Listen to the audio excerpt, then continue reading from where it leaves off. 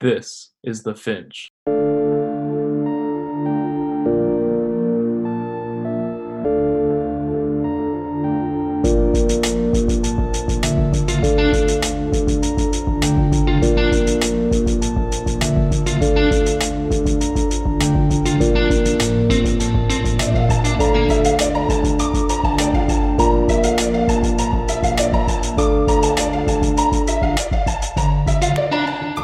Every public health action, for the most part, has a high upfront cost for a long downstream positive benefit to them. And when making these decisions, you oftentimes have individuals or groups or organizations or the government who cannot look that far into the future because a lot of things are inherently political. This is episode 9. We're your hosts, Alex and Will. This isn't your typical podcast. In your typical podcast, you'd probably hear one or two perspectives, right, Will? Right, but we're giving you 16. You're going to be hearing from leading epidemiologists, sociologists, psychologists, historians, philosophers, economists, researchers, and the mayor. We dissect complex issues with a multidisciplinary approach. This is The Finch. Welcome back to the second part of our COVID-19 series. Time and time again, we've heard health experts are saying as things begin to open back up, we need to remember that we are still in a health pandemic. But who are these public health experts? Justin Ingels is a professor of public health at the University of Georgia and a specialist in preventative treatment, the exact thing we did not do in this pandemic. In March, the CDC said the best remedy for COVID-19 is prevention. As states reopen their economies with insufficient testing and virtually no contact tracing, we look back on an interview we had in May with Dr. Justin Ingels, the Director of Research at the Economic Evaluation Research Working Group. As a second wave of cases looms, the word prevention is no longer a thing of the past. There are deliberate measures we can take to brace ourselves. This episode of The Finch is on prevention. Can you tell us a little bit about yourself and what you do at the university? Sure. So I am, technically my title is Assistant Research Professor in the College of Public Health.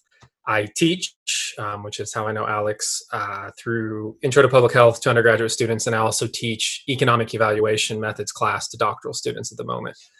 Economic evaluation is really kind of where I've spent the most time in my career working in those methods. I also, through the college, am the research director of what's called the Economic Evaluation Research Group, which we provide more or less kind of a service that tacks on to many other studies. So there are many preventative interventions, whether they're kind of public health related or more social behavioral type interventions, where people just want the cost effectiveness analysis, or they want a benefit cost analysis. And so they will seek out a group like ours to come in and try to figure that out for them, given the evaluation they're already doing of their program. And then we also just do policy evaluation. We've done a lot of work for the state, Georgia Department of Public Health, and a few other agencies. Very general policy evaluation sometimes involves kind of the cost effectiveness piece or something like that, but not always. And then more recently, I finished my PhD actually I defended right before everything kind of went crazy at the university, which I'm glad I got that in before all that happened. But that is in epidemiology, and I've focused on bereavement and the health consequences associated with bereavement and tried to tie in the idea of the costs associated with that as well to try to pull in kind of my other economic expertise into that. So can we briefly talk about bereavement with, on April 1st, around 95% of Americans lived in a county that had a case. And it's estimated that by the end of this pandemic, most people will know someone who's had this virus or has passed away from this virus. How has your work on bereavement impacted how you're viewing this? And also, how can it be particularly relevant in these times to determine how people will cope? Sure. So this is kind of a big question in some ways. It is bereavement in general compared to other public health problems, thinking about, okay, what is the exposure that leads to poor health outcome? The loss of a loved one is one of those unavoidable exposures. There are many exposures we focus on where the idea is, we maybe can't eliminate it entirely. You're never going to change everyone's behavior. You're never going to be able to remove all environmental pollution, whatever the exposure may be. But if you can just reduce as much of that as possible, you will prevent a lot of problematic downstream health outcomes. you can't really do that with loss. Loss will happen. And so instead of it being something more like primary prevention, where you simply try to remove the exposure entirely, you have to try to manage the poor outcomes that are associated once that exposure actually occurs. So it's a little bit, kind of using some of the public health terms, it's a little bit more tertiary prevention, more toward the, okay, that this has happened, how can we help people deal with this and lead to more, a more positive health outcome for everyone who's experiencing important losses in their life. So it's unavoidable. And honestly, in the moment, there are deaths occurring to COVID-19, but plenty of people are dying from other things as well. Just like the normal rhythms of life, there is a loss occurring all the time, and people are always having to deal with it. I think the biggest challenge right now is the changes that have occurred to society, I imagine are, and I believe are probably making it harder for people to cope with loss than it would have been without all of this happening. And so some of the reasons that may be, one of the things I talk about in public health class is when we think about many of the things that are associated with poor health, whether it's low socioeconomic status, which might just be low resources, or it's loss, or it's whatever it may be, the link between that thing and poor health is oftentimes stress. Those things increase stress. Stress, we now have a lot of evidence what it does biologically to the body in terms of inflammation and in terms of the body's reduced immune responses. So what really is helpful with something like bereavement is something that buffers that stress, something that can sit in between the stress occurring, maybe limit the stress, but also try to limit the ability of the stress to impact people's health. And so some of those things that have come out of my research that is very much in line with others there's really two big things. One is physical activity. People just being physically active seems to have a huge impact on their bereavement and post-loss experience. And so, especially if you look at people who have lost more close loved ones, one of the key kind of interactions that really seems to impact people's long-term experiences with that is people who are more physically active seem to be better overall. That's just what it is. And I don't mean exercise even. It's not just about exercise and picking up weights or running or doing something like that. It's just being out and being active. The second issue that I think is important is that what really happens when people are grieving, and what the models that have been developed help to explain what positive grief would be, or something that ends up leading to a more positive outcome, is what's called the dual process, which is oscillating back and forth between grief-oriented responses and restoration-oriented responses. So grief-oriented responses are I'm sad, I cry, the funeral itself is a grief-oriented response, thinking about that loved one, trying to deal with those emotions. The restoration-oriented activities are things like physical activity. They're things like getting out, getting your mind off of it, doing something productive. If you've lost a spouse, starting to figure out how you're going to live and manage finances or whatever it may be post having that loss. And so people do the best when they can oscillate between those and they don't get stuck in one of those. You don't want to get stuck in restoration and never deal with the grief. You don't want to get stuck in the grief and never deal with moving on in life. I think what's happened to our society is there are people that are more isolated now. They're lonelier. They don't have those social connections. Social connections are another big buffer between stress and poor health outcomes, just like physical activity is. When you cut people off, they're lonelier. They maybe get stuck in grief more, and they're stuck in that grief-oriented response, and they're going to have a worse outcome overall. Or if they can't get out and socially interact with people, or they're less likely to be able to be physically active in some way that works for them, kind of that restoration side. They may not be able to be in that, or if they're not able to have a funeral, they may get stuck more on the restoration side and never deal with the grief. And so I can imagine people getting stuck in one side or the other and not being able to deal with it appropriately. And that would be heightened by what's happening now. And so it's not just losing someone to COVID-19 that I think is the problem. It's losing someone, period, during this and not being able to go through the normal channels of grief that I think could have a long-term impact on the health and well-being of really anyone in this society, whether they've lost someone from COVID, which could be a particular type of grief, or just lost someone to any normal thing where people have a loss in their life. A major point of contention right now is that people with other health concerns other than COVID-19 have a tough decision to make whether they should go to the hospital or not. Earlier this week, we spoke with Dr. Neil Priest, who is the Chief of Emergency Medicine at St. Mary's Hospital, And he recommended that given if you had another health concern, you should still go to the hospital. Yet, despite that, hospital traffic in both Athens hospitals has reduced around 30 to 40%.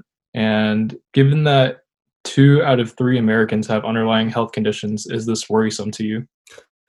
It's hugely worrisome for a couple of reasons. One is the idea that people aren't getting things taken care of, for sure.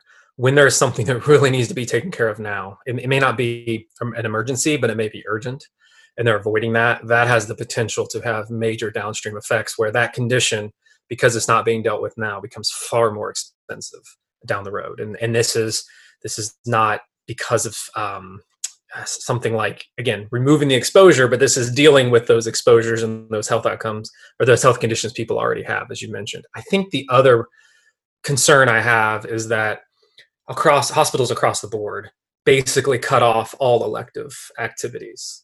And a lot of those are surgical and related, are surgically related. So even if they require an inpatient stay, they can still be considered elective. Like they're still serious, but they're things like getting a knee replacement, hip replacement, something like that are considered elective, and they've cut those out.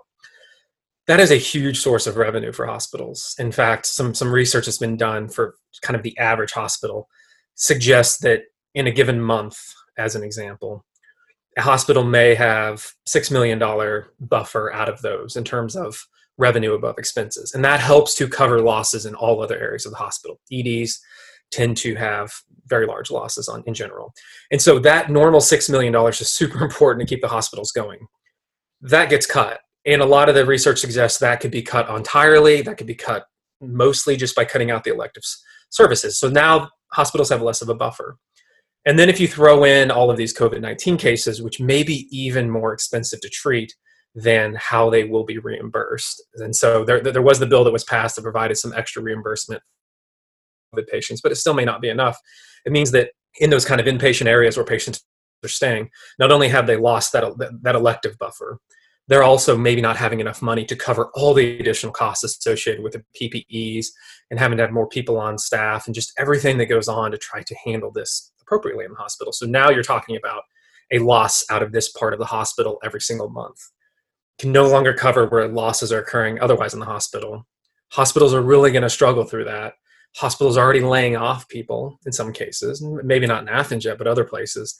So once we are getting back, it may be even hard for people to get some of the services they need that they have been putting off because hospitals are going to have to readjust all of this. And again, I think that could have some major downstream effects as well. So maybe that helps us deal with COVID-19 now, but unfortunately, it's likely going to have additional, underlying kind of just tentacles that are reaching out and causing poor health across the population simply because of people's fear. Another reason why people haven't been seeking treatment is simply the cost of healthcare. A lot of proponents of universal healthcare, most notably Senator Bernie Sanders, have pointed that this pandemic highlights the inadequacies in the American healthcare system. The majority of Americans rely on employer-based healthcare, and with another 4 million or so people filing for unemployment this week, nearing Great Depression levels, a lot of people are losing their healthcare coverage. Can you tell us about how a single-payer system works and the advantages and disadvantages of this system, particularly as it relates to COVID-19? So I always think about our health insurance system as a patchwork. We, unlike any other country, have, I don't know how many different systems in place at the moment, but we have an employer-based system, and there are some countries that have a primarily employer-based system, but they still guarantee health insurance for everyone else, kind of through that employer-based system and filling in the gaps we needed. We have Medicare, which is a state in the general sense of the word state funded system that looks like what other countries have as well, but it only covers the older population. We have Medicaid, which is this kind of trying to cover the gap in terms of poorer individuals, especially children. We have the VA, which is a completely socialized healthcare system, which is much closer to the payer type system, which is not just paid for by the state, but is also all the employees are state run, and that covers a certain part of the population. So we have all these different patchworks trying to cover everybody, but employer-based being the biggest one. So when any one of those fail, our other patches aren't set up in such a way to try to handle the people that are falling through very well. And what that means is as patches fail, you can imagine this patchwork quilt that sort of covers at the best, it's covered 90% of people recently. You just open up a hole and people just start falling through. And we're not set up in such a way to try to expand these patches to cover those just because of that. And the employer-based one would be the biggest issue. And it comes out of a whole history of creating some tax advantageous situations for this. And now I think we will start to see more and more, that just doesn't work. And we already started to see that with people shifting more towards consultant type work, where companies could hire, you could get a good job, but they don't have to offer you healthcare benefits. And so people in consulting jobs are already struggling to figure out, well, how in the world am I going to afford health insurance, especially as the ACA marketplaces began to collapse. So the idea is, can we not just come up with a single patch to cover everybody? The only way to do that is to have one organization paying for all of healthcare. It doesn't mean we have to go all the way to a fully socialized system like they have in the UK, where it's not just that one central organization, their government pays for everything, but all of the healthcare providers, for the most part, are also public employees. We don't have to go there. Germany doesn't do that. France doesn't really do that. They actually have multiple kind of insurance systems that exist in theirs, but everything is regulated centrally. There's something in place to ensure that essentially everyone can be covered and to guarantee that. And so we could figure out a way to make our patchwork be something that maybe there is still some sort of employer-based system. There are possibly people like that. But maybe we could create one large patch, which has one primary single payer, which is the US government, that can fill in the gaps for everybody else in some way. And as the sort of employer-based system begins to fall apart, perhaps that will just catch more and more people. But right now, our government pays directly for a bunch of different patches. And again, it's just not set up to try to expand any one of those to catch everybody. And so I don't know that we have to go all the way at the moment to single payer, but I think we need to have a strong single payer somewhere in the system for one large health insurance program that can begin to cover everybody who's not getting what they need through their employer, which is, as this is showing, going to become fewer and fewer people who are going to be adequately covered under that employer-based system. So I like the idea of a single payer in some ways. I don't think we have the momentum to go all the way there and get rid of everything else, but we can at least come up with a strong central individual payer, which would be the government, to try to fill the gap for as many people as possible. And I think that's what will really work, because having this patchwork system, it just becomes so obvious when things like this happen about how it is that system overall, thinking that it's just one large system made up of a bunch of little smaller systems, is not able to quickly cover and fill in the gaps appropriately. This pandemic has also highlighted the importance of vaccines, and while we don't have a current vaccine for the coronavirus, we still it's made us realize how crucial vaccines are to keeping our population healthy. Vaccinating every child in the US against the 15 deadliest diseases would cost around $250 billion, but the cost of treatment for these conditions far surpasses this amount. Can you talk about the importance of preventative medicine from both a public health and economic point of view? Absolutely.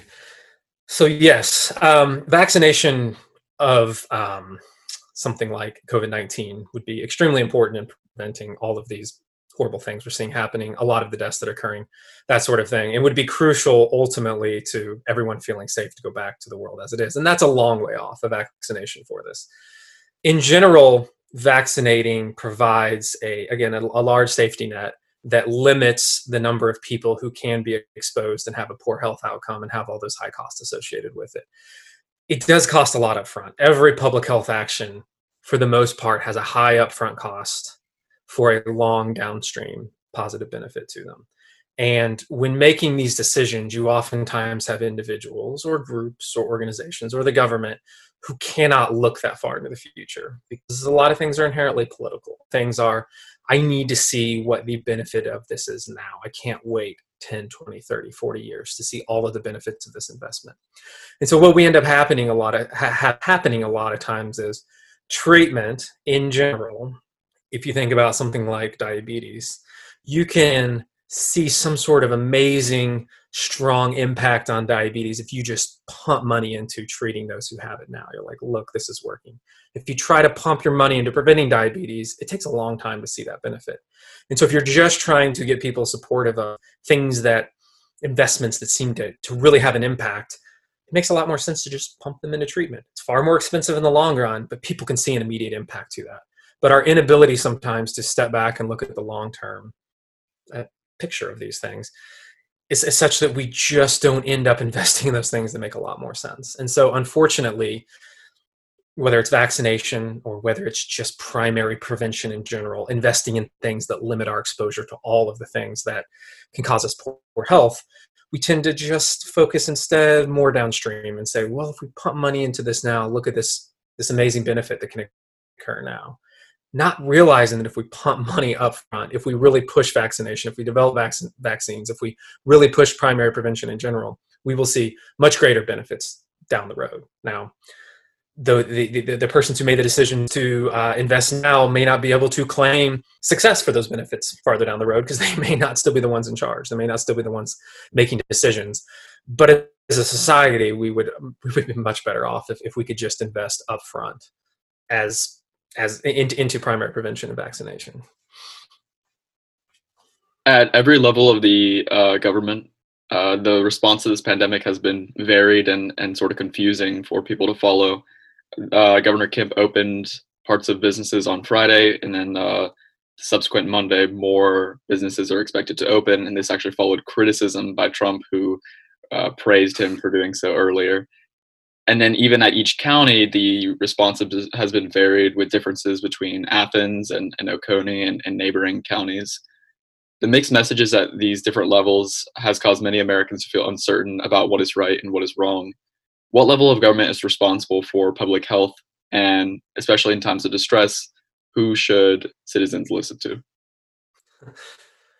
Well, so in theory, the states themselves are responsible for public health, in theory. And that just goes back to the way the Constitution was written and how it's been interpreted since that point. Essentially, if the federal government is not given direct power for something, then it falls to the states to have that power. And that's been interpreted to mean a police power, which can be both in terms of policing crime and policing the things that ail us, essentially, in terms of our health.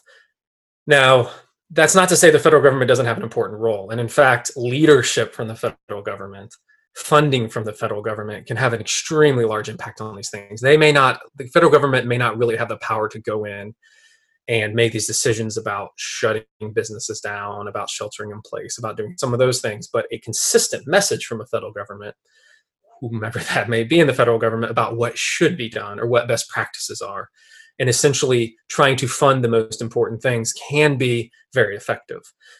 Then it trickles down to the states to ultimately implement and make those decisions. But I think we have seen when there are inconsistent messages from on top, very difficult to discern, hard to figure out what the best thing to do is, kind of the most visible leadership in our country, then it makes it really hard for states to decide what to do. Some states have, because of a variety of political reasons, have found it very easy to put these things into place. Others, it's taken a lot longer.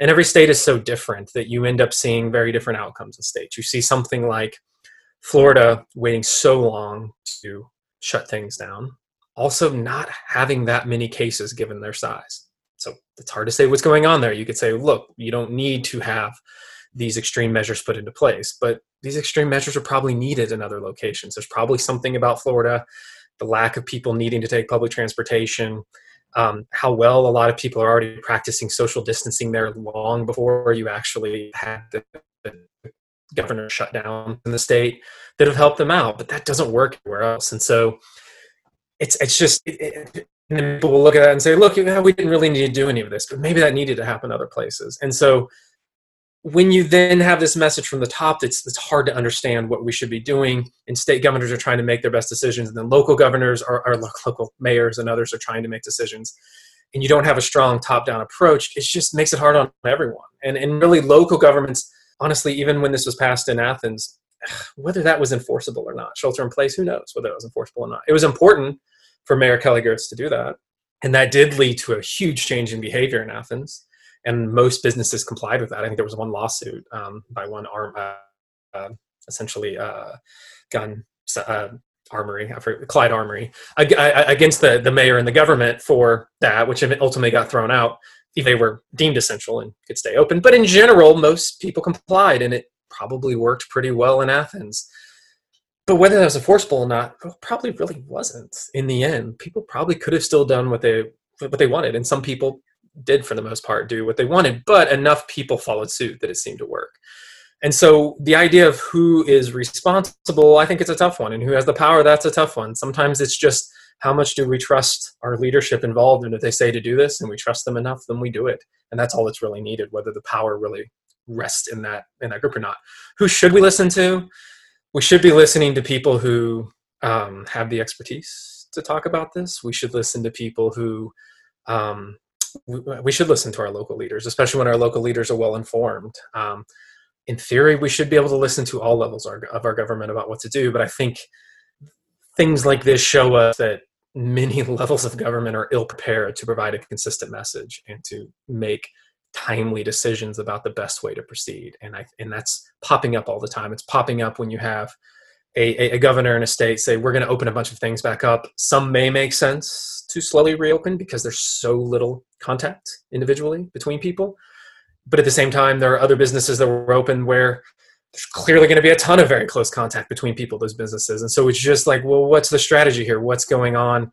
That's a very inconsistent message about what's important and how this should work. And it's just, without that leadership from the top helping to spread the message about appropriate ways to maybe slowly reopen and get back to work, or get certain people back to work and certain businesses back, it becomes really hard at any level to do who should we be listening to and who does have the ultimate authority.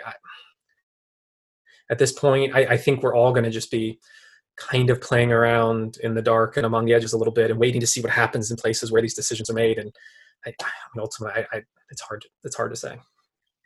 All right. Thank you for your time. To conclude this interview, if you could give some advice to the people at home, what would it be?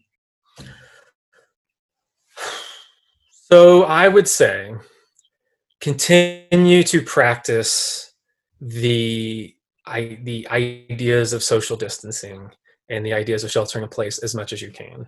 I would never tell everyone that they need to carry out the exact same practices because everyone's lives are different. And some people have to go to work at this point, and some people need to get out more, and some people, there's just different needs across the place. But at least those of us who are able and can continue to do the things we need to do and be productive, and can do that without having a lot of direct contact, or maybe without having any direct contact, we should continue that as long as possible, because that will help. Even if other people are kind of either required to, forced to, decide to have more close contact with others through whatever means, if there's a large enough group of people, and I think that's what's going to happen in Georgia, even with things reopening, there's plenty of people who are going to continue to practice this, so the social distancing and sheltering in place, even as businesses open. That may ultimately mean that this decision to reopen may not have that big of a negative consequence, because so many people are probably going to say, hey, it's worth it just to continue to keep up what we've been doing. We can keep this up for longer until more is known about how to successfully treat it, or before there's testing in place, or better, more of a system of contact tracing and being able to find out who an exposed person is potentially exposed to this. Like, once those are in place, then maybe others of us can start to say, well, we can get back to some normal things. But we should be slow and cautious in doing that. And we should continue to listen to people who are measured in their response and have at least some knowledge about how all of this works, and are less politically motivated in talking about what we should and shouldn't be doing. And so I would just say, if you can, continue to carry out these social distancing practices as much as possible. Find ways to connect with people alternatively as much as you can. Don't isolate yourself. Don't fall into this loneliness trap that will unfortunately ensnare some people because of what's going on. But just continue to do as much as you can, keeping as safe you can, especially those who may be vulnerable around you to this virus. And just keep that up, and try to, as much as possible, spread truthful messages. Try to do what you two are doing, which is finding avenues to try to spread good information about what's happening to as many people as possible. Because ultimately, I think it's a lot of those citizen, individual types of actions that may end up being far more effective than sometimes the government decisions at whatever level those are occurring. It may be far more effective just our own individual behavior. Honestly, my final thing is, there's been a lot of talk about how off the models were early on. potentially, and even now, about how many deaths there'll be and how many infections. Part of the reason that is because I think everyone in public health underestimated how quickly so many people would take on the idea of the importance of social distancing and sheltering in place. Like, I think most of us in the public health community believed it would take strong government action to actually put those measures into place, but people started doing that so early, just on their own, because they understood how important this was. And so that individual behavior is impossible to account for in all of these models. It just is.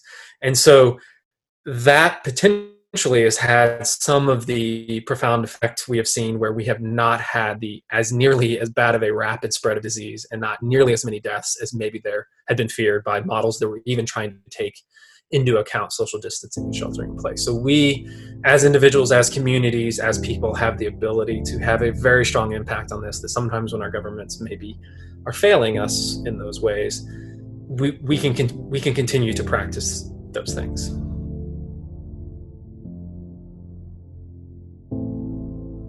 Thank you for listening to this episode of the Finch Podcast. If you're interested in being an underwriter, email us at thefinchpodcast@gmail.com. And if you like our work, you can follow us on Instagram, Twitter, and YouTube at The Finch Podcast. Who holds the master key to reopening the economy? Next time on The Finch, we talk policy.